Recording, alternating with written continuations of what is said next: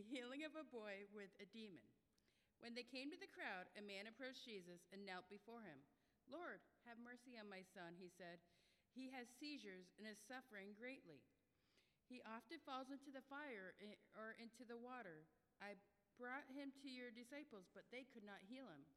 "Oh, unbelieving and perverse generation," Jesus replied, "how long shall I stay with you? How long shall I put up with you? Bring the boy here to me." Jesus rebuked the demon, and it came out of the boy, and he was healed from that moment. Then the disciples came to Jesus in private and asked, "Why couldn't we drive it out?" He replied, "Because you have so little faith. I tell you the truth, if you have faith as small as a mustard seed, you can say to this mountain, 'Move from here to there,' and it will move. Nothing will be impossible for you."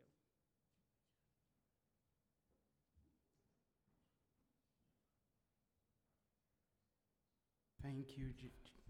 Stand in front of the speaker. Thank you, Jessica. I hate this thing.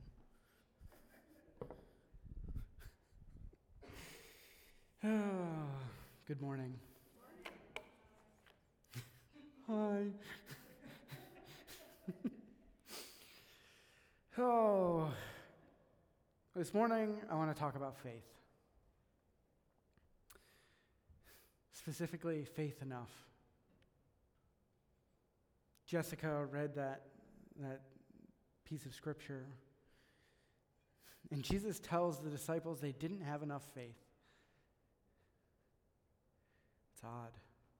The disciples didn't have enough faith. They had Jesus standing right in front of them.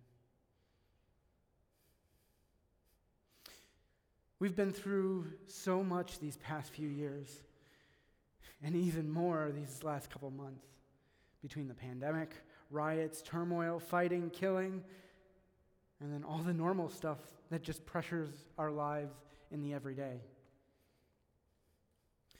It all can make you question so many things. It can make you wonder what your place in all of this is. It can make you worry about what you and your family's future might look like. Make you question the very fabric of this reality and what makes it up. It can make you question if you have faith enough to get through it all.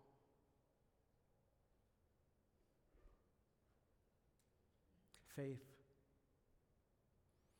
It seems like such a frail thing, like the wings on a butterfly, that if a child just touches them, it could break and keep it from flying to the highest heights, but instead fall to its death.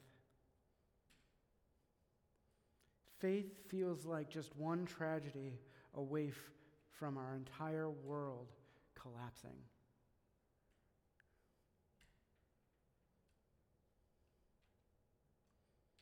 Hebrews 11:1 gives us a glimpse of what that fragility kind of looks like, what faith looks like. Faith shows the reality of what we hope for. It is the evidence of things we cannot see. What is more fragile than the reality that doesn't exist yet?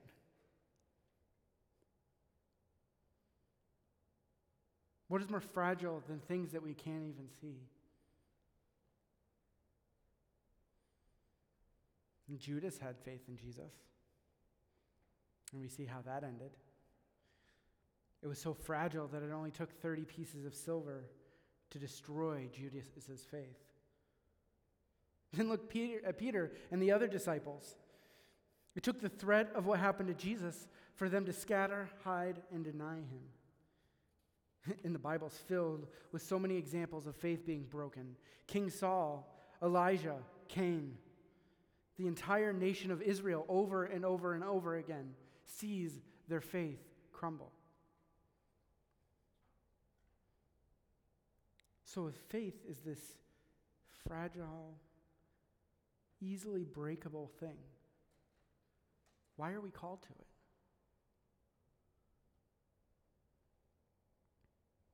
Faith. The idea of faith permeates our lives. We may not notice it. We might not think of it in that way, but it's there. We have faith in our coworkers that they're going to do their job, at least to some extent. We have faith in our families and our friends. We have faith that the person driving behind or in front of us isn't just going to go off the road and hit us or speed up and hit us. We have faith in our own car that it's going to get us from point A to point B. We have faith that our next breath won't be our last. And we have faith that we will have a meal on the table tonight. Again, all of it can be shattered in a second. No, a microsecond. You could have a heart attack and die. Your next meal might not come. That driver could be a maniac, or it could be their time to go. The point is, you don't know. But you must have faith, right? Why else would we be so flippant and disconnected, so mundane about all these things and more? We have faith that we are going to be there. We have faith that the reality and our understanding of it won't fail. But still, we're called to faith. There's so many reasons why we're called to faith individually. All those reasons are our own, though. We are called to faith by God, but what is His motivation? Love and relationship. God wants to have a relationship with us, and because of that desire, He has made a way for it through faith in Him and the coming of Christ, who died for our sins. As it says in Romans 10, 9 through 11, if you openly declare that Jesus is Lord and believe in your heart that God raised Him from the dead, you will be saved. For it is by believing in your heart that you are made right with God, and it is by openly declaring your faith that you are saved. As the scripture tells us, anyone who trusts in Him will never be disgraced. I don't want to go down too far down that road, or at least the road of why, before we look at what faith is. What is the structure of faith? What makes faith? Faith is just belief without evidence, right? Well, not quite. If we look back at Hebrews 1, there's also that component of hope. Faith is the belief and the hope.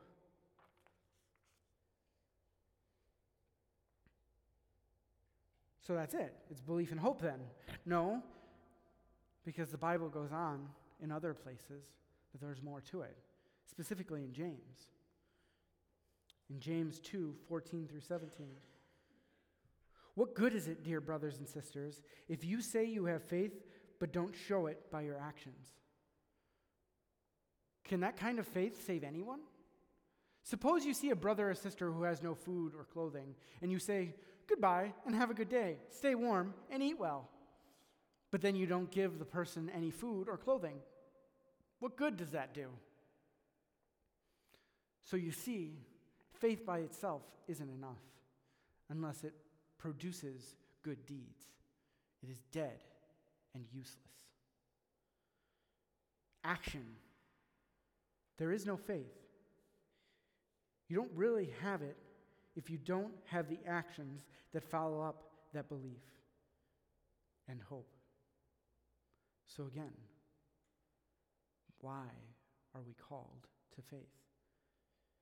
This fragile thing that requires not only our beliefs, our hopes, but our actions too.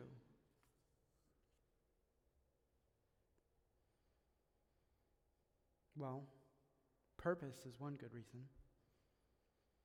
Humanity was put on this earth to steward it, but also to be in relationship with God. That is part of the creation narrative. We see it throughout the first 2 chapters of the Bible, that God created us from Himself. We are made in the likeness of God. And God has a perfect relationship with himself. That's why he's the three in one. And he desires that relationship with us too. But also, he puts us as stewards over the whole earth, all of creation. But I'm pretty sure we all understand at this point that we, as humanity, have royally messed those two things up. Since those crucial moments in the Garden of Eden, we have been cut from our relationship with God, and we've done a very poor job of stewarding the earth. Faith. Faith is the thing that fixes that. It's hope, belief, and action. It's faith in God, in salvation of Jesus Christ, fixes all these things if we let it. You see, faith we think of as just this belief. And the world sort of sees it that way too. But the problem is faith isn't just a belief, it's hope and action. We see what we hope for, and we work towards that hope. That's why I always say we're building the kingdom of God, because that's what we're supposed to be doing. Faith is the catalyst within us that makes that come about. So this frail thing we call faith, it supports us so much in our lives, or at least it should. The problem is, at least when it comes to faith in God, we don't step fully into it. We pull back. We try to rely on ourselves, our own understanding, our own action, our own wisdom, our own strength, and often it's never going to be enough. And the thing is, it really doesn't take a whole lot of faith to do some incredible things. As Jessica read this morning, only faith the size of a mustard seed, and you could move mountains, as Jesus said. But often, we don't want to move a mountain. We want to believe that everything is going to be okay. We want to trust God with our lives and our hearts, but things seem so terrible. How could we ever entrust our lives and well-being and hearts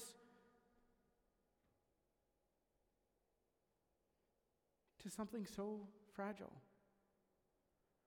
How can it be enough?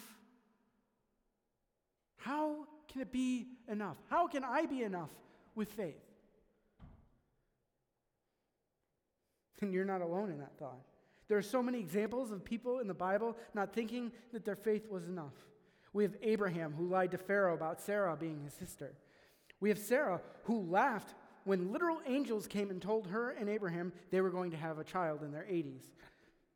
We have Jacob, who tricked his father into giving him his brother's blessing because he and his mother didn't think he would amount to anything otherwise. Moses didn't have enough faith that God would give him the words to speak to Pharaoh despite his speech impediment.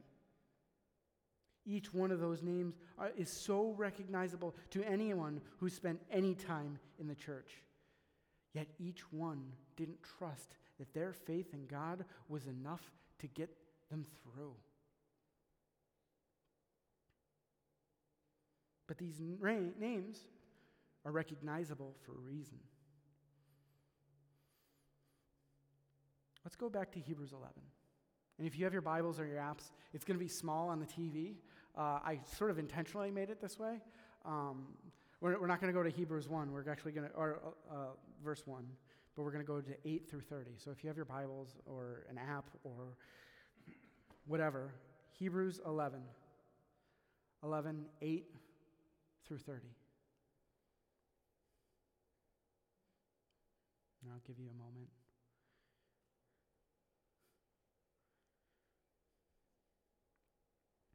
Hebrews 11, 8 through 30. We're going to be reading a lot of this. It's quite a few, 22 verses, but I think it's important. It was by faith that Abraham obeyed when God called him to leave home and go to another land, that God would give him his inheritance. He went without knowing where he was going, and even when he reached the land God promised him, he lived there by faith, for he was like a foreigner living in tents. And so did Isaac and Jacob, who inherited the same promise. Abraham was confidently looking to a city with eternal foundations, a city designed and built by God. It was by faith that even Sarah was able to have a child, though she was barren and was too old. She believed that God would keep his promise, and so a whole nation came from this one man who was as good as dead. A nation with so many people that, like the stars in the sky and the sand on the seashore, there is no way to count them. All these people died still believing what God had promised them. They did not receive what was promised, but they saw it all from a distance and welcomed it. The hope of things unseen. They agreed that they were foreigners and nomads here on earth. Obviously, people who say such things are looking forward to a country they can call their own. If they had longed for the country they came from, they believe they would have gone back. But they were looking for a better place, a heavenly homeland. That is why God is not ashamed to be called their God, for He has prepared a city for them. It was by faith that Abraham offered Isaac as a sacrifice when God was testing him. Abraham, who had received God's promises, was ready to sacrifice his only son, Isaac, even though God had told him, Isaac is the son through whom your descendants will be counted. Abraham reasoned that if Isaac died, God was able to bring him back to life again, and in a sense, Abraham did receive his son back from the dead. It was by faith that Isaac promised blessing for the future of his sons, Jacob and Esau. It was by faith that Jacob, who when he was old and dying, blessed each of Joseph's sons and bowed in worship as he leaned on his staff. It was by faith that Joseph, when he was about to die, said confidently that the people of Israel would leave Egypt. He even commanded them to take his bones with him when they left.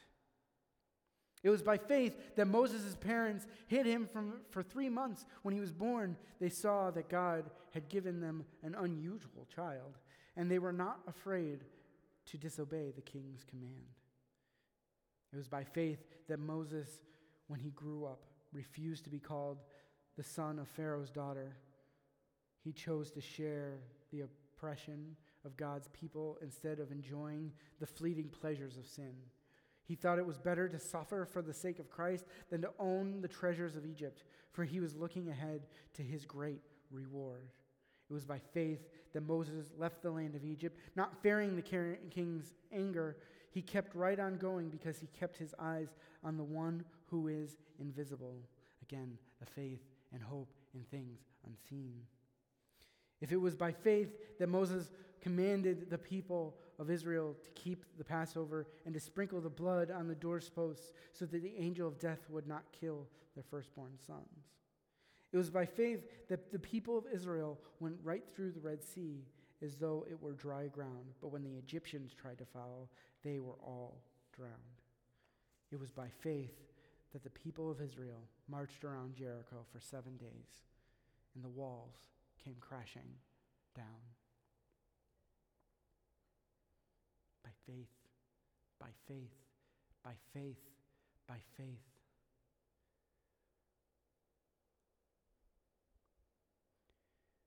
So many impossible things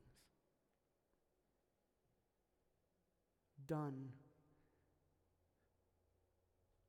through something so tiny, fragile, and seemingly insignificant.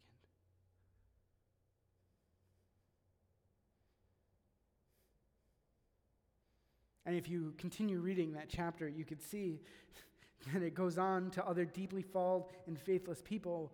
But for some reason, they are all listed in the pages of a chapter fondly known as the heroes of faith. These people who had moments of faithlessness, who didn't trust God, knew. They found out that they couldn't rely on themselves, and they became great heroes of faith.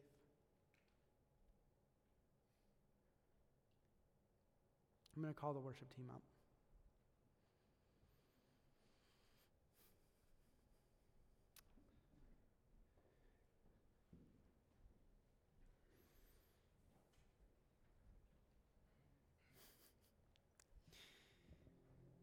You see, faith isn't about knowing that everything is going to be all right. It's not about trusting that you'll end up where you want to end up, or things will be fixed the way you want them to be fixed. In the end, it's just about having faith enough to take the next step.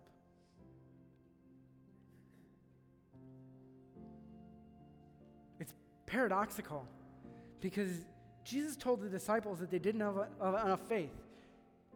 They didn't have enough faith. Then he held up something about the size of a grain of sand and said, "You must have this much faith." I'm sorry, what?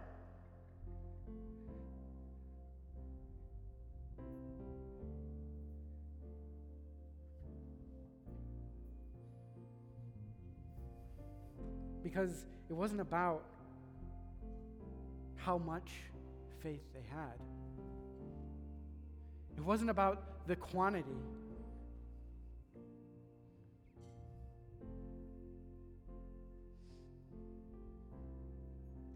It was about who they were relying on.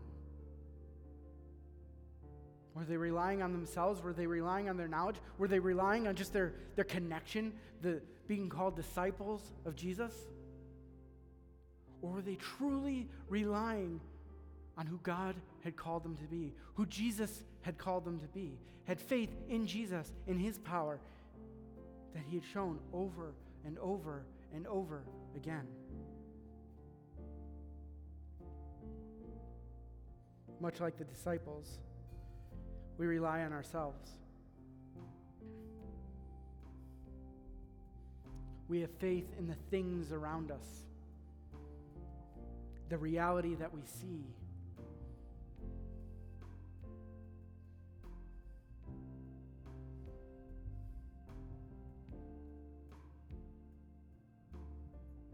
But what would the world look like if we relied on faith in Christ?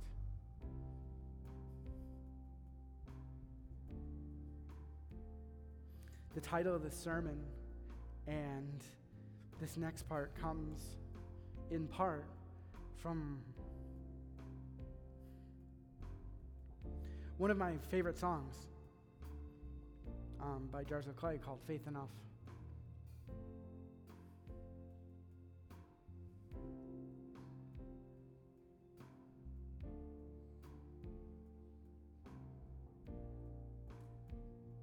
What would the world look like if we had faith enough to take the next step? Because it's about looking forward, just going. It's about having faith enough. Faith enough to say that the ice is thin enough for walking. The rope is worn enough to climb. It's about stepping forward and saying, my throat is dry enough for talking, and the bridge is weak enough to cross. The storm I'm in right now is wild enough for sailing. I'm frail enough for the next fight. This land that we stand on is unfit enough for planting. That woman is barren enough to conceive. And I'm a cynic enough to believe.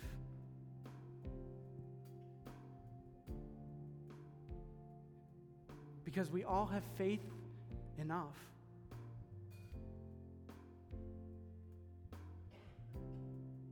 We just need to rely on it.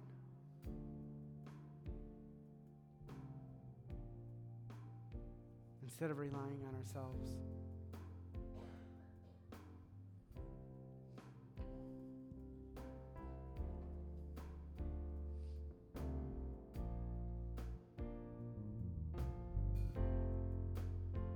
I need you.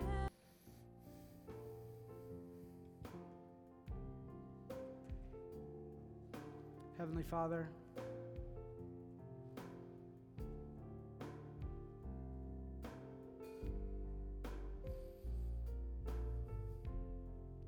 I know that you've given us faith enough.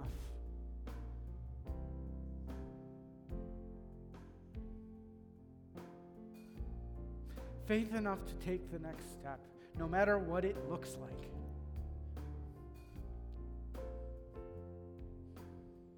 We just have to be willing to take it.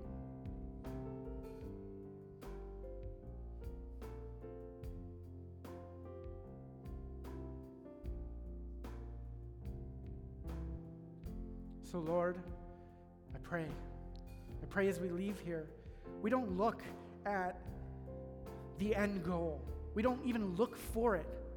Lord, I pray that we look at the next step and you.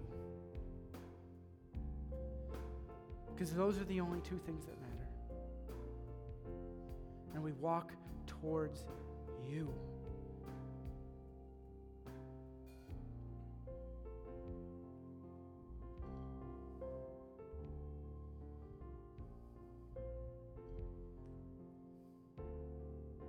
This morning as we go back into our lives, back into the craziness that Sunday morning ends up being a reprieve from, I pray, I hope, I believe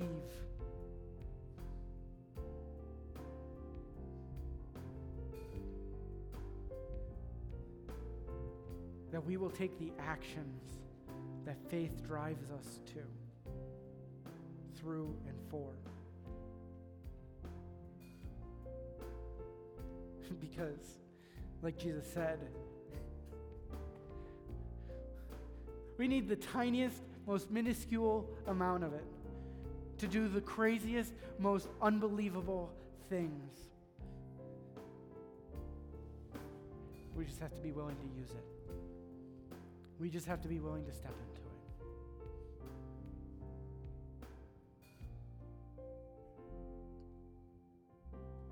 So as I pray, as we leave, I pray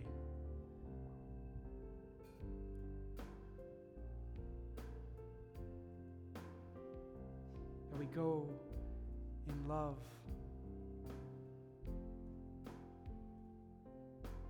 to serve the Lord. In Jesus' name we pray.